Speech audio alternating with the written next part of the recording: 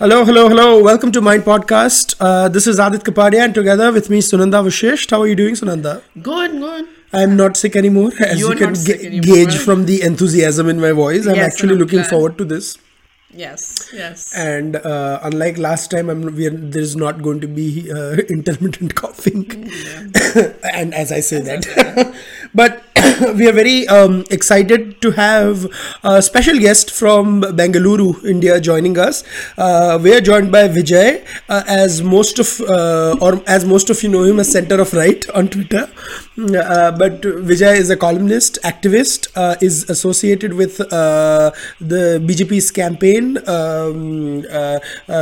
for 2019, was associated with 2014 as well for a lot of new timers who may not know what us old timers were doing 5 years ago, 4 years ago, and has been tweets about various issues, social, political, and I always look forward to his take. No, but you forgot one thing that differentiates, and I'm going to let Vijay speak in a minute.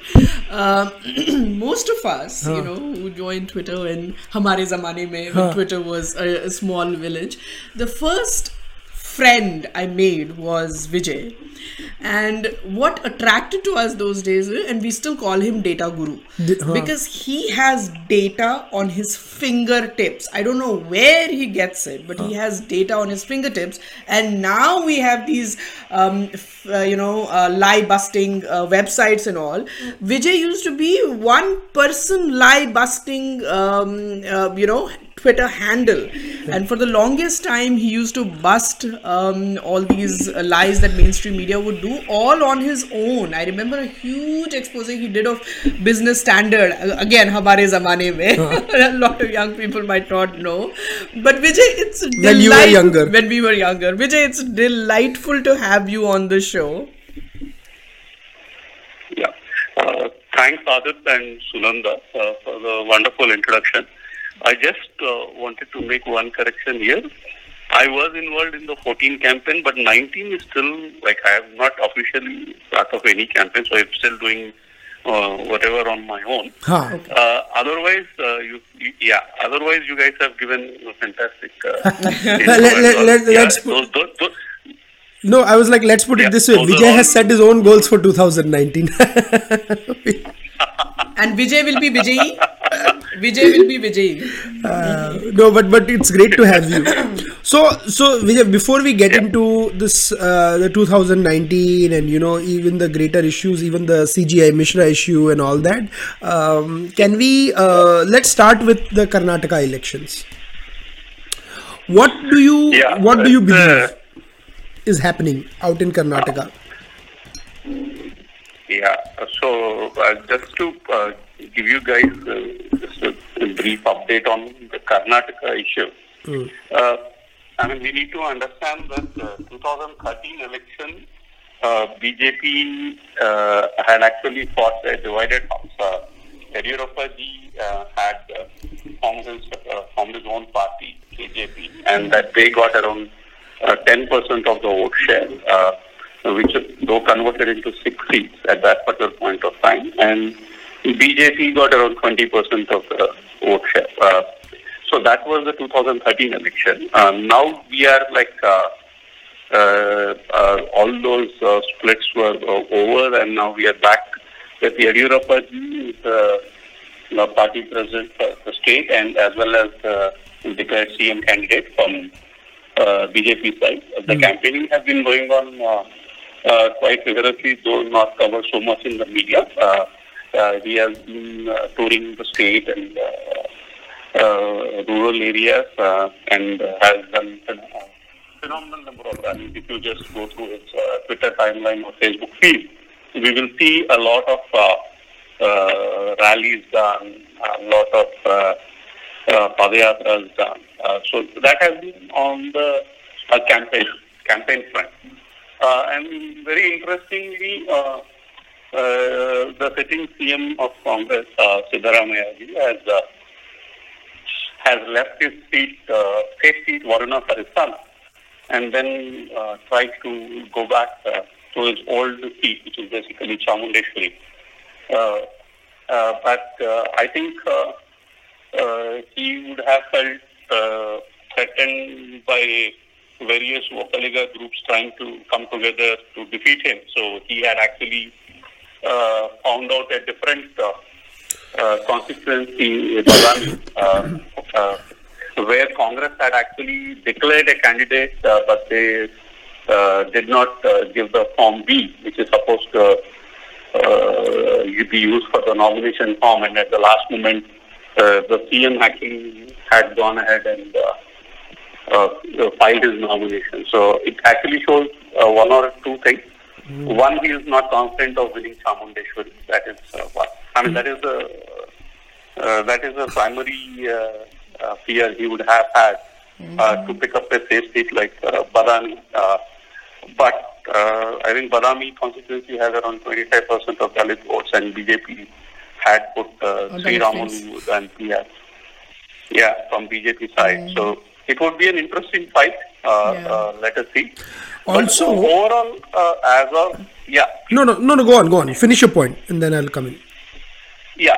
So overall, this is one of the few state elections which is very interesting that we have not seen the big guns actually doing any pre-poll surveys till now. I mean, it was here and there, one or two surveys have come in, but the surveys are not so clear. It's still they are giving a hung assembly sort of thing, and they are providing around 35% vote share to BJP, 37 or so to Congress, and rest to JDS. But I think it will be an interesting thing to see how they have gone ahead and done the vote percentage to seat conversion for BJP. Because primarily because primarily because it is also what our correspondent from Karnataka, Kishore Narayan, who's been filing reports on a daily basis, he calls it a wave-less election. So maybe that is why there are no surveys done, because it's truly a waveless election. And I've talked to my friend Jay, and I talked to many other people as well. And Jay has done a very interesting survey, and I kind of agree with his assessment on this, where he gives he did it for Times Now. You're talking about. Who are you talking about? Jemrug. So, Psephologist, psephologist. And what they did with Times Now, they got the Congress and BJP almost equal, like what Vijay was saying. But what is fascinating is, and they've given this caveat as well, in 2008 when BJP won, BJP had less vote share than Congress. So BJP's vote share to seat conversion is far better in Karnataka than Congress. Interesting. And sorry, go ahead, Vijay. Yeah. No. It's basically because it is quite strong in the places where it is present. Right, exactly. There are some places where it is not that strong. So right. That's a challenge. Yeah, it's concentrated. So I mean, like in India, I mean, if you win 10 seats by 5,000 votes and 1 seat by 50,000 votes, the guy with 10 seats is the winner, because that's how it works, right? First past the post. So anyways, that but what is interesting here is that if they both end up around 80 to 90 and stuff, then the role of JDS becomes very interesting. Now, both Congress and BJP have burnt their bridges with JDS. Okay, and Deve Gowda really doesn't have an ideology. No, but I don't think BJP has burnt its bridges. Well, let's not say BJP, but Narendra Modi has not. Okay, let me rephrase. I don't think burnt. GST happened, I'm not saying thing. Burnt their bridges. Let me put it: burnt their hands with JDS. That's more accurate way of saying, because both of them have been in alliances in the same time, ironically, because 2 years there was there, and then Kumaraswamy walked over to BJP, and both had a not so good experience with it. So I don't know how that will pan out. But Vijay, what I wanted to ask you, and this is quite interesting, because JDS was down to 28 seats in 2008, then they went up to 40, and right now they are either holding or doing a little better than that. So do you think they are punching above their weight? I mean, they would. I mean, their vote share still remains intact, and you also need to understand that Siddaramaiah, the current Congress PM, he actually came out of JDS, right? Correct. So maybe earlier days when the Congress and JDS may have had a tie-up, that dynamic was not there. one of the things that the price that Congress may have to pay is that even if they have to tie up with JDS, if they fall short, the price would be maybe they would ask to change the CM. So that's still an open discussion. But as Sunanda was mentioning, the star batsman has not come into the play. Yes. So, yeah. Let me ask you this. Let me ask you this, Vijay. There was a lot of talk about Lingayat issue, as we know, and completely keeping in view Karnataka election. So, with Siddharamaiah, saying that Lingayat, it will be a separate religion and all that stuff, and although that hasn't passed the muster yet from the courts, but it did become an issue.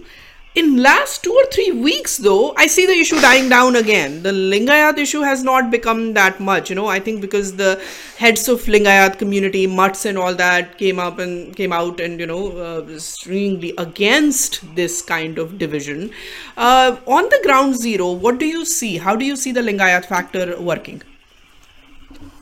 I mean, the youngsters are not bothered much about the division that Siddharamaiah is actually trying to do. Also, we also need to understand that they always have voted as more or less as one bloc. And currently, Yediyurappa is considered to be the tallest leader for the Lingayat as well as for the BJP. Right. So they would definitely would not go for these sort of small things which they are trying to divide up the community, per se, and they would completely stand behind Yediyurappa. I think that is one of the key factors that would be there as part of the.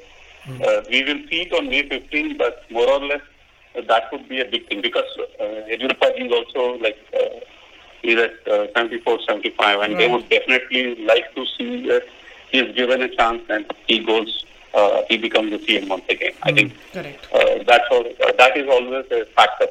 So the Lingayat issue split into, it may happen on a seat-to-seat basis, but as a community level, I don't think there would be any shift in votes just because of that even. Yeah, and it could be that both Congress and BJP are getting that traditional vote basis right, and then the battle is really for the swing vote, so to speak. And what Vijay said, that Yediyurappa last time, B.S. Yediyurappa was not there for the full 5 years, right? So that is another factor and motivating factor. So that's that. A very interesting discussion with Vijay about Karnataka elections. We'll be continuing to cover them for the next few weeks, but I wanted to move on to a couple of other issues that dominated the news this week. First of all is the CJI Misra thing, which is still doing the court, and right now there is issue over Justice Joseph's appointment and stuff, and Indu Malhotra's. She has already been. But there was controversy, and then there was that, and then we had the leftists again targeting. They found a new scapegoat. So how do you view this, Sunanda? Before I get Vijay in. This is just another. Leftists have targeted? No, I'm saying leftists have started targeting this battle. They found this new battle that Chief Justice ko target karo.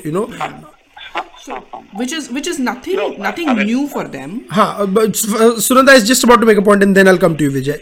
So this is nothing new. I mean, desperate for any kind of relevance. So right now, only in India, as I always keep saying, that left liberal in India is one constituency. It's not two different constituencies like they happen in any other country.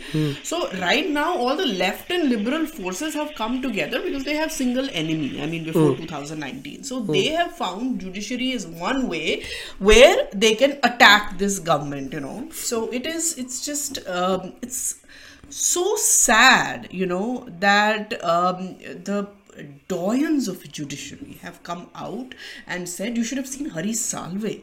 They have come out and they and Fali Nariman, and these are doyens, and they have come out and they said this is rubbish. All these issues, they have no legs to stand on. Judiciary, the judges do not do this. In fact, Hari Salve went to the extent of saying that they all should be jailed for contempt of court. So but what is happening is lawyer activism is at its peak right now.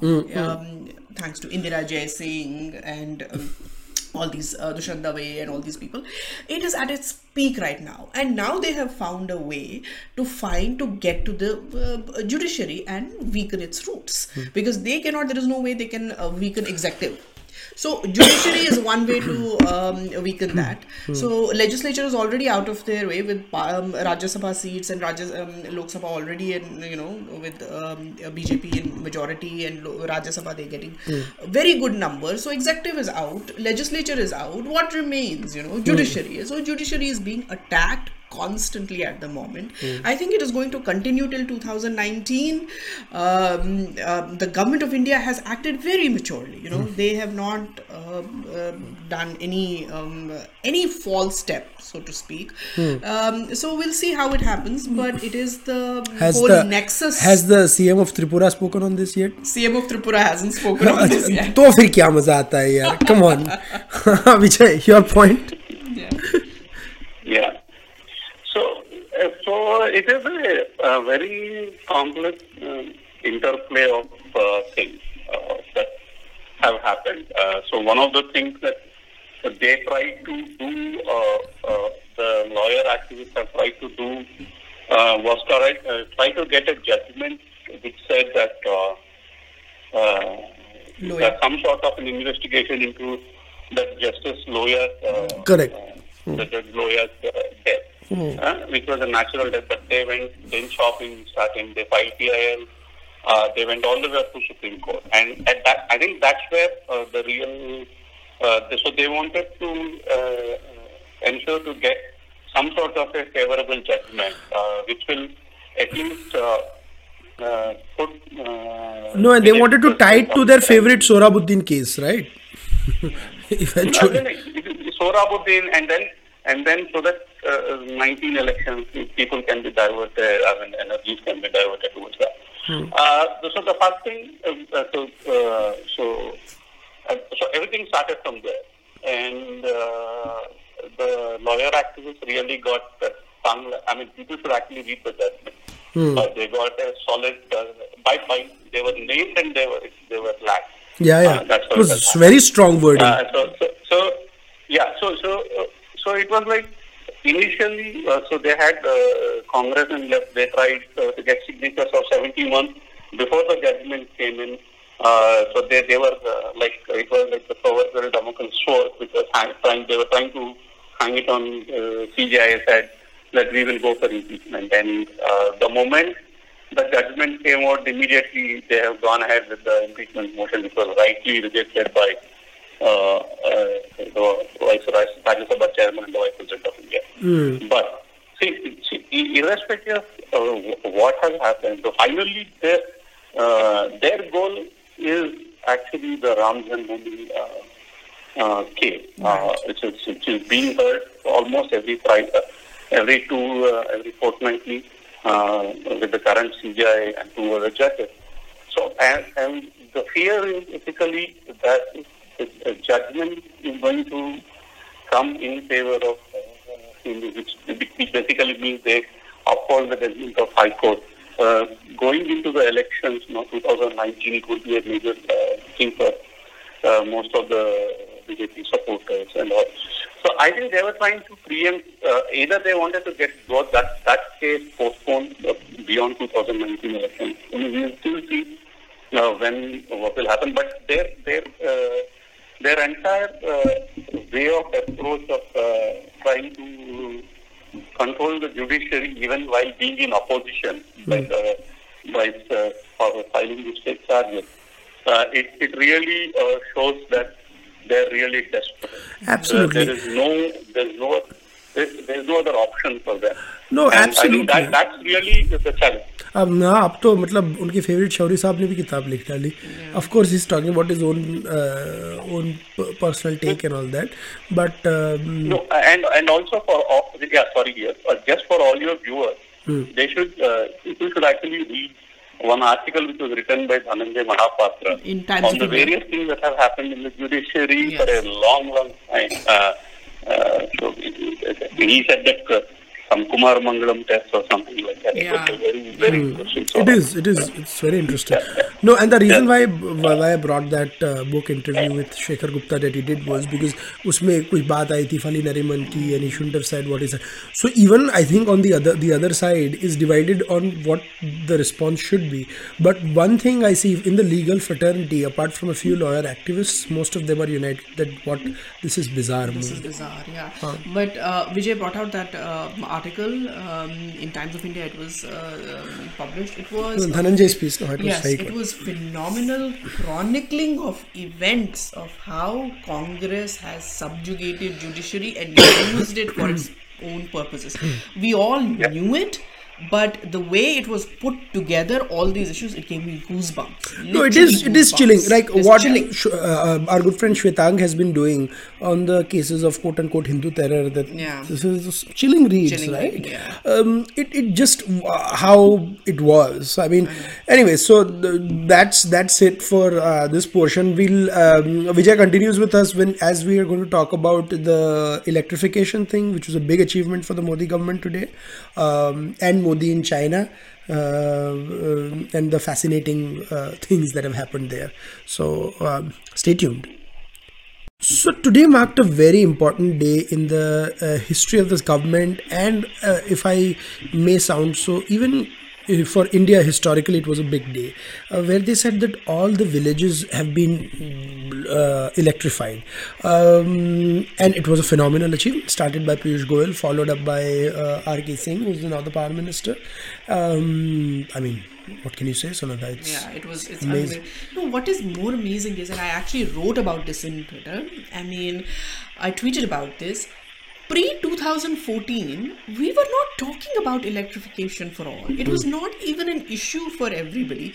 I mean, it came as a surprise to thousands of people who are, I'm not talking about general public, I'm talking about people like us who are news junkies. It came as a surprise to many of us that there is so much of India that does not have electricity yet. So that came about in 2014. So no other government made this an issue. I mean, now people are saying that, oh well, yeah, UPA also had a plan like this. I'm sure they had a plan like this, but what were they doing about it?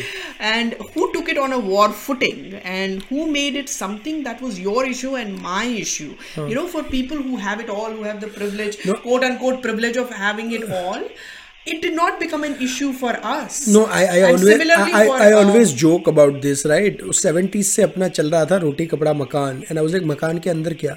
Yeah. हाँ, बिजली, मकान के अंदर, you know, jobs, उसका सबका क्या? रोटी कपड़ा मकान. रोटी कपड़ा मकान भी तो नहीं हुआ था ना? There was no house. No. रोटी कपड़ा मकान was a euphemism for saying that the government will give you all of this. Will give you food security, house security, and I don't know, clothing security. Yeah. You know, to some amount of prosperity. But it was not that the government will give you facilities that will enable you to prosper. That is. But I just want to bring out the way this has been done. You know, the way it has been transparently done. Piyush Goyal has set up these apps where you can actually put any village there, and you can find out what is the status of that village, when it was electrified, and what is going on. You can actually do that. He did the same for LED bulbs.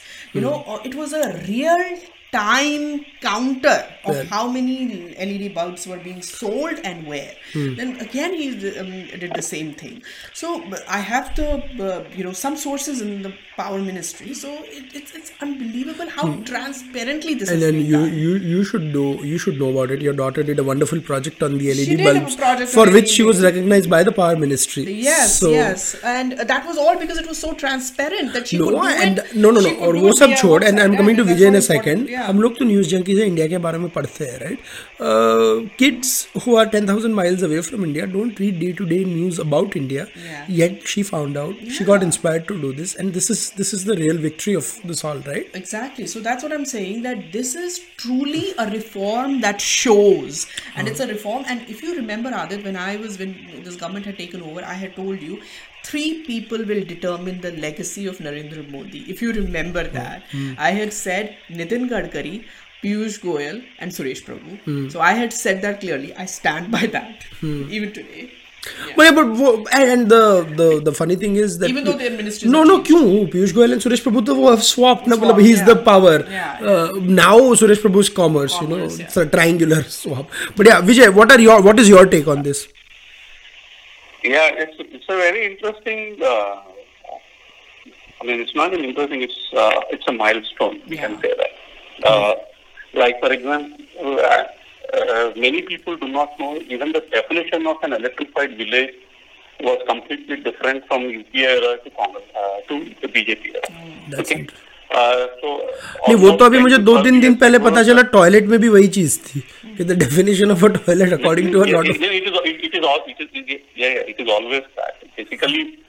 So at one point of time, 10 to 12 years ago, the definition of electrification done is basically if one house had one single light bulb connection, the village was deemed to be electrified by the way. Okay. Crazy. So if so when this the scheme was launched, it was basically Deen Dayal Upadhyay Gram Jyoti Yojana. It has actually had many components. One of the components was basically to separation of agriculture and non-agriculture electricity feeders. Okay, that is one. And improving of sub-transmission and distribution infrastructure in the complete rural areas. And this is where the definition of an electrified village actually changed. Okay, is as one which has basically the entire basic infrastructure is ready. Electricity is provided in all the common area, public places, which are basically the schools, panchayat office, health centers, dispensaries, community centers, and at least 10% of the total number of households in that village have been electrified. Now just think about it. Yeah. Okay, from having one light bulb in the entire village, they called deemed to be electrified, to these set of things that needed to be done before it was called electrified. That is point one on the difference between the electrification scheme. But until the electricity is provided with all this infrastructure to all the villages, the second step, which is basically has been started by this government, which is basically the Saubhagya scheme, which is providing electricity connections to the 4.1 crore households that do not have electricity till now. So once the village, so basically the foundation is provisioning of electricity to all the electricity infrastructure and villages to be electrified. The next step is basically to electrify those individual households which do not have electricity connection. And then the final step would be to providing the 24/7 electricity. So they have gone in a systematic step-by-step process to go ahead to achieve this target. As you said, Modi ji has actually made this, given this target from Red Fort on Independence Day, that within 1,000 days we will do it. And 12 days ahead of schedule, the last village was electrified on Saturday 5:30 p.m., which is a huge fascinating thing for whatever it is. Yeah. Fascinating. And so I know there were many naysayers who say, no, but what about electricity and all? As I said, first the definition itself has been changed, and if they say the villages are electrified, it means that the common areas have electricity. 10%, at least 10% of the households have electric connection. And for folks who really want to nitpick, they can go ahead and they can go and check on the Saubhagya website. It is really showing how many households are being electrified every day. I think, Vijay, the issue is that there are two things that scare the living shit out of all these naysayers, right? One is electrification and the other is roads. Because roads and electrification is two things that the people जहाँ पे जिनकी गांव में वैसा हुआ है, you cannot deny that कि अरे मुझे पता है कि रोड नहीं हुआ था, and he's like नहीं भाई हुआ है रोड और इलेक्ट्रिसिटी मुझे पता है मैं रह रहा हूँ, right? And this will mean that there will be a lot of positive votes going towards Narendra Modi in 2019. And So the only hope they have is to be like this skeptics for the middle class saying अरे ऐसा तो हुआ ही नहीं है अब मुझे सुनो ये करो. And I mean it's rubbish. There are so many Twitter people like folks on Twitter who have said कि मेरे गांव में मुझे पता है 18 घंटे बिजली नहीं आती थी, अभी 12 घंटे slowly आ रही है. People who are mostly complaining are people who live in South Bombay and South Delhi. No, not just that. Why? There are some from North Bombay also complaining. ऐसा मतलब don't discriminate. No, but what I'm saying is very privileged lot. And who have not even stepped out of their, little privileged corners, who think building a bathroom is just having a toilet bowl, who have never gotten a plumbing job done in their lives to know what it is to build a bathroom or build No, I'm waiting for the next time when someone asks me, it's like, अच्छा वहाँ पे बिजली है, so वहाँ पे grocery store में frozen section होगा, and I'm like, it's reached to that like level of frivolity. Truly, it has reached to that level. No, that is fine. I hope once they have electric connections, they will not put their fingers in the electric plug sockets and say that, well, I want to check whether electricity is there or not. They're welcome to do that, Vijay. They might come out smarter on the other side. I'm joking, of course. But that's that. So, sorry? No, I was saying you can criticize, but also you need to have facts on sometimes. It is very easy to say that, it is only 18,000 villages. These were some of the most remote villages. No, and then you are not going to go from 0 to 100. I mean, there is going to be 10, 20, 30, 40, 50. But you are closer to 100 than you are to 0. And that's what needs to be acknowledged. Yeah. And you were not even close to 30 pehle. So that's a big jump. So wrapping up this part of the podcast before Vijay has to go, I wanted to today was this was a very good week for me as a foreign policy watcher, because not only, I mean, and we'll talk a little bit in the end about US and Korea and all that, but India or China mein Prime Minister Modi went and met President Xi of China, or Eternal President Xi, I don't know what to call now, but Eternal President. I mean, forever president. Touche, right? Touche. No, the reason I was smiling was in amongst all the foreign policy discussions, my favorite test music director Panchanda was being remembered. That was nice. The man rarely got his just due when he was alive, but 25 years after he's passed away, 35 plus years after he's composed the Tu Hai Wahi song, it was remembered because it was played by Chinese orchestra band there. It was fascinating. It's fascinating. But what was we have been covering right. China, in a big way, our foreign. So okay, before we go into that, so I have a question, Sunanda. Do you think this was to thaw Doklam, or do you think this was re-engagement after Doklam? I don't think this was re-engagement at all.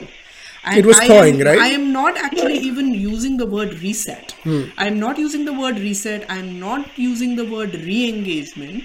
See, foreign policy, especially difficult foreign policy with neighbors like China and Pakistan, will always be, you give a little, you take back a little, then you give back a little, you take back a little. It's never going to be a relationship between, say, United States and Canada. It's never going to be like that. You have to understand the reality. You have to understand the history. So it will always be give a little, take a little. There will always be shift. It's snakes and ladders. I mean, that's what is going to happen. Who's snakes? I'm kidding. Yeah. So you go up the stair, you come down the stairs.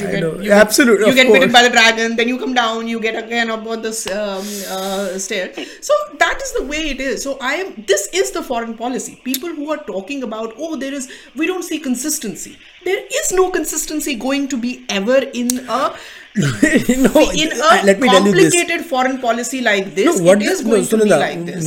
This was thawing after. No. What the hell is consistency, right? The other side has to be consistent also. Yeah, you can't just say that the government of India can't be as consistent as the edit pages of the Hindu and the manifesto pages of the Communist Party of India, right? Consistency could also be I stand there and you come and slap me every 5 minutes and I'm there. I'm not moving. So you could also say that I'm being consistent. But that's not consistency. No, but I'll tell you what was interesting was, like, let's not make two bones about it. India and China almost went to war last year, right? And like not a full-fledged war or something, but there was a lot of eyeball to eyeball, and it could have been taken to something very serious. Doklam was one of, I think, India's finest moments. So India, I don't think India should reset. I think India should build on it.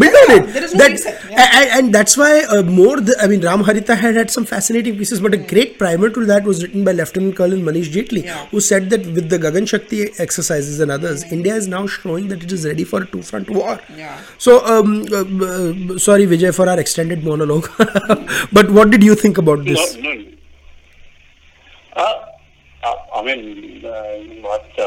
Much of the foreign policy wants, but what I feel that is that they wanted to. I think it was more like agree to disagree, and they try to find out which common point that they can come together. I think one of the things that, at least what I have read, was that they may jointly do some projects in Afghanistan, and that is an interesting thing. Maybe many folks have missed it, but what type of projects are they going to do in Afghanistan?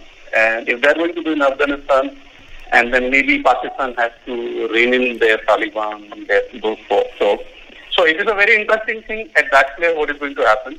And Modi ji has actually said has invited the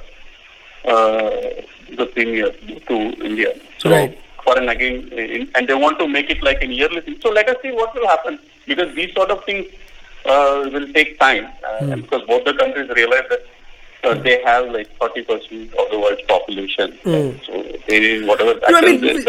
And we can't afford to be in acrimony all the time. Also, you have to engage on some level. But the real question is, do you keep engaging from a position of weakness, or do you reinforce a position of strength? And I think what India is doing is a very sane and good step. So, and also, I also would like to say that I know Republic had a debate, snub to Pakistan and all that. Let's not kid ourselves. China is not going to alienate Pakistan just because it's engaging with India. And I just urge people not to look at every freaking relationship India has with the prism of Pakistan. India is head and shoulders above Pakistan. So Pakistan is one foreign policy. Dusri is a different policy. I agree. But let's see what happens, and there are a lot of strategic appointments, strategic maneuvering that's going to take place. Now I want to see how the by the way, conversation about that BRICS bank is completely evaporated. I don't know if this is going to revive that. Probably. Yeah. So वो बात है. But before we finish this part and let Vijay go, I would like to. So Vijay, there is one thing we do always on the podcast. We recommend one non-political thing to see, watch, visit, something like that. Our recommendation.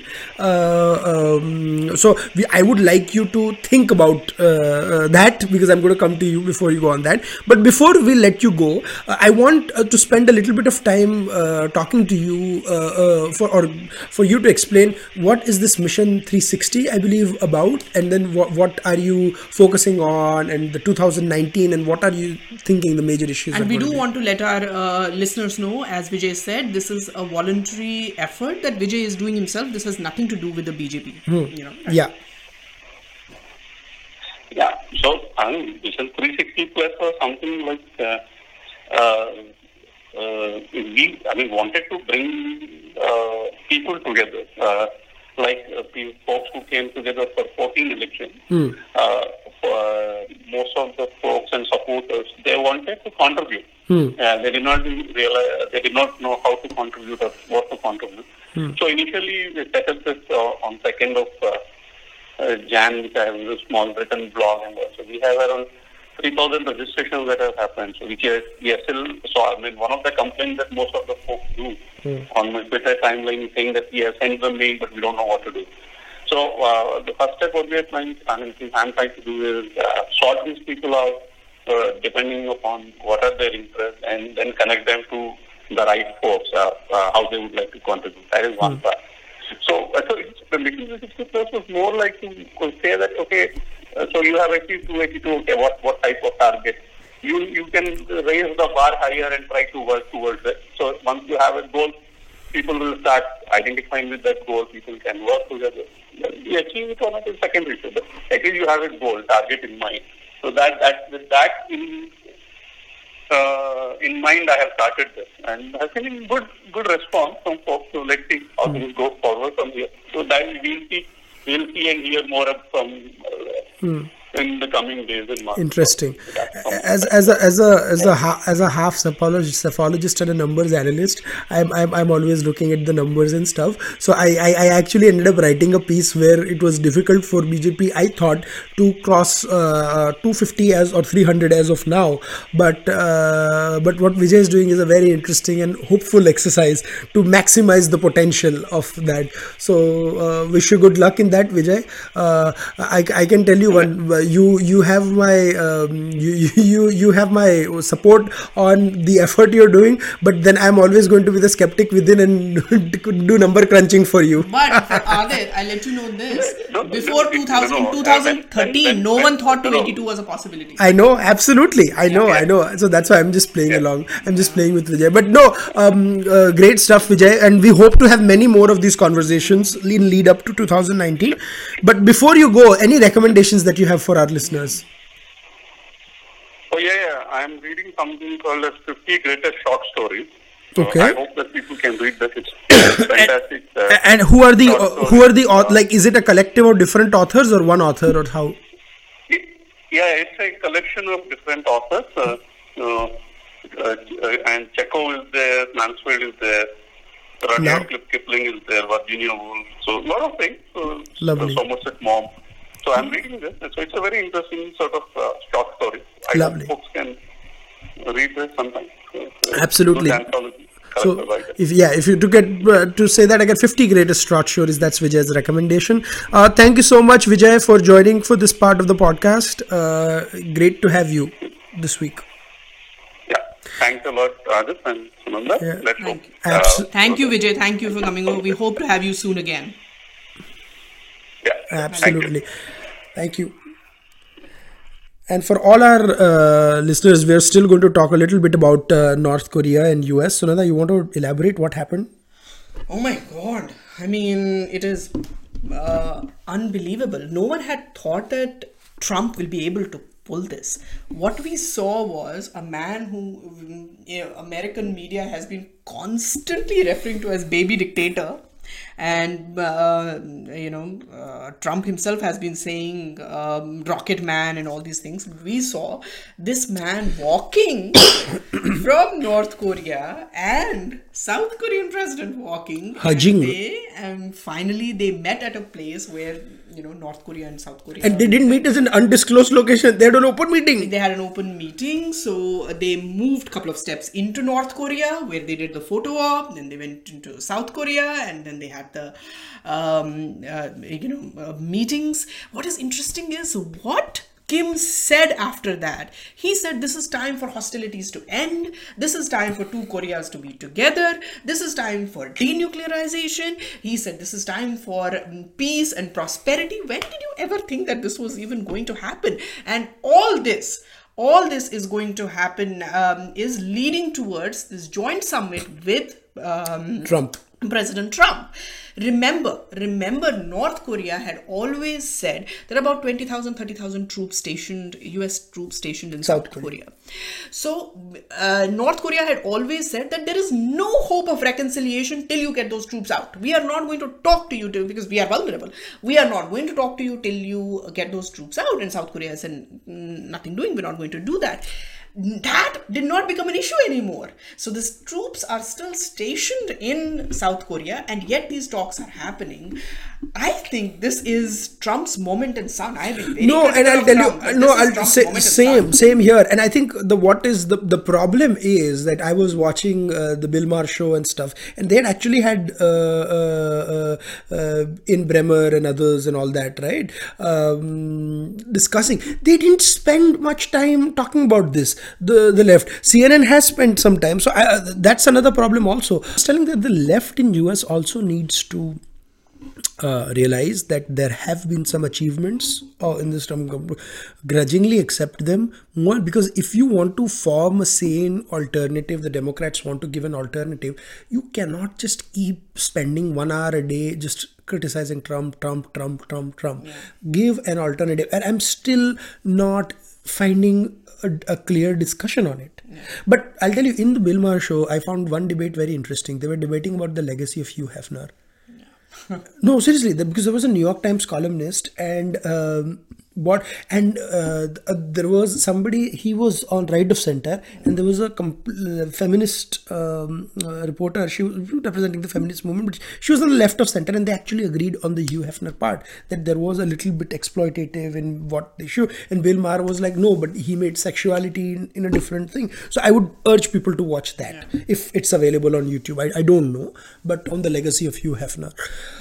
I personally think also that he got away with a lot more because he had politically correct positions on civil rights and others, but I think he should have been questioned for a lot more. There was a piece after Hugh Hefner died on, was it New York Times or I forget where.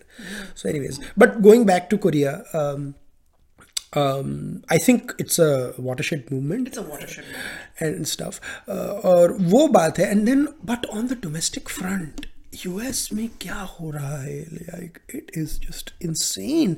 You had that Kanye West, that Stormy Daniels dominating the news, and then Kanye West isn't tweeting. It interesting that when Pompeo had met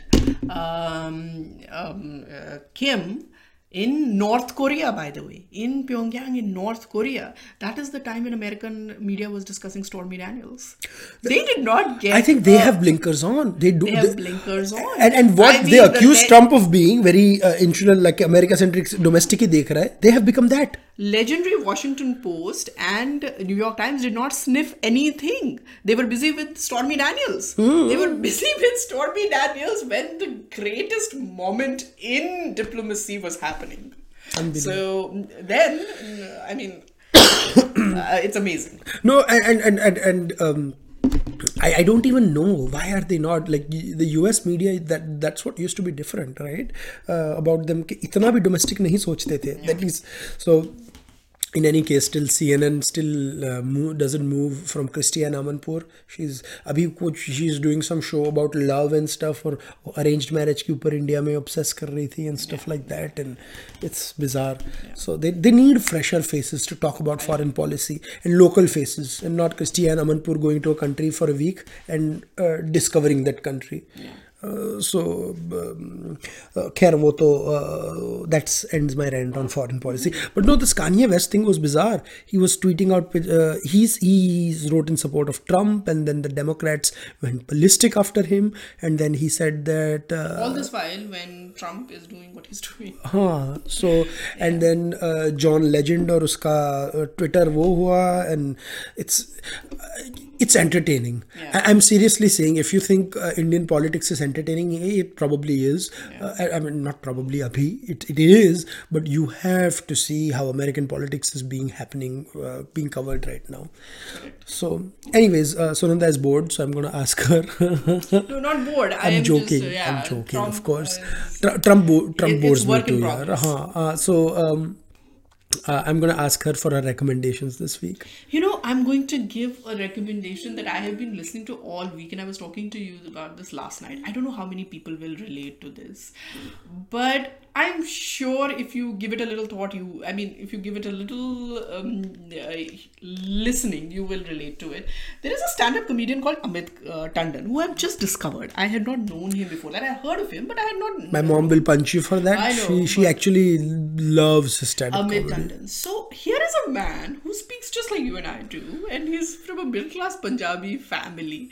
And because he's from Delhi, and because I'm from Delhi, and I have known middle-class Punjabis in Delhi, and he makes a lot of fun about that, and he makes lots of fun about himself, and he makes lots of fun about other things, but very nice humor. It's not, because a lot of stand-up comedy in India is... It's not contrived. It's either toilet humor, bad language, and you know what bad language does to me? I cannot stand it. It's either bad language, cuss words, and here and there that you cannot listen with family or anything, or it is just so contrived, it's politically motivated and all. So this guy has no political motivations. He makes fun of everybody, and he does not use cuss words. It's very family humor. It's good humor. You can sit and listen. I have just been listening to him throughout this week, and I have enjoyed him so much. So listen to Amit Tandon, even if you find his accent a little too Delhi Punjabi types, but you will still enjoy. But if you like Virat Kohli, you like him. No, I'll tell you, Sunanda, I actually love political humor, but then the humor is the key word, right? Agenda is not the key word. No, not agenda bhi. Mujhe hasna hai. Like, that's why I'm here watching. It's a funny show. I don't care about your politics, man. Like, if you want to include your politics and you still make me laugh, it's a good thing. But then don't go on these serious tangent. This is not even a job. Ye pata hai kya hai? The problem is a lot of Indian comedians feel that all of them want to be John Oliver. Yeah. But John Oliver, for the first time, he's funny. Pehle. And then he talks about serious issues. Don't start talking about serious issues, man, when you claim to be funny. Warna aap bhi ek serious podcast ya news podcast kar do. So anyways, wo to okay. I have a lot of recommendations this week. First is the album of Razi. Shankar Ehsaan Loy have been missing in action for the last 1.5 year, but they have come out with a solid winner. I mean, Gulzar in his 80 plus avatar still writes absolute gems. And FYI, this is a note to Preetham and all these composers who keep misusing Arijit for every other song that they have. This is how you use Arijit. Listen to the title song. It's brilliant. That's how आप वो गवा सकते हो उससे. एक तो वो है. Second, there is this Netflix docu-series that I watched called Keepers. It is about a 50-year-old murder, and people in this town near Baltimore actually investigating it, and I'm halfway through it, and right now, and I'm not giving any spoilers because this is well known, there are charges leveled against a father of sexually exploiting students and teenagers and blaming them that अरे आपने ऐसे कपड़े पहने ऐसे 40-50 years ago, and how this connects to the murder. They haven't reached any conclusion from what I've watched, but watch this, The Keepers. It is incredible. It will give you goosebumps. ऐसा मतलब like कि क्या हो सकता है, you know, and that 50 years later the students are still motivated to find out what happened. And my last recommendation is, I don't know, did I recommend there is this TV show that I watch called Homeland. I don't know if you have recommended this season. It always amazes me how perceptive the writing of Homeland is. Homeland is one of the few shows in American television that was always right of center in national security and stuff. I haven't really this season, I won't even put it ideologically and stuff, and for all my Desi folks who might have heard of Nimrat Kaur was the villain in Homeland in season 4, which remarkably coined one of the most interesting lines about Pakistan, that it's not a country, it's an acronym. That was said by the CIA director there. But anyways, you must watch that show. The reason why I'm recommending is the season finale of Homeland is tomorrow, and I know a lot of people hate waiting 1 week for episodes, so you can binge watch the entire season and then watch the finale, or today actually, when the podcast will be up. So I was talking about the recording time, but anyways, so that's that from us. Sunanda, anything else you have to add? No, all good. It's been a long podcast, but like we promised, it's going to be an in-depth discussion this week. So keep tuning in, keep logging in. We'll be back next week with more.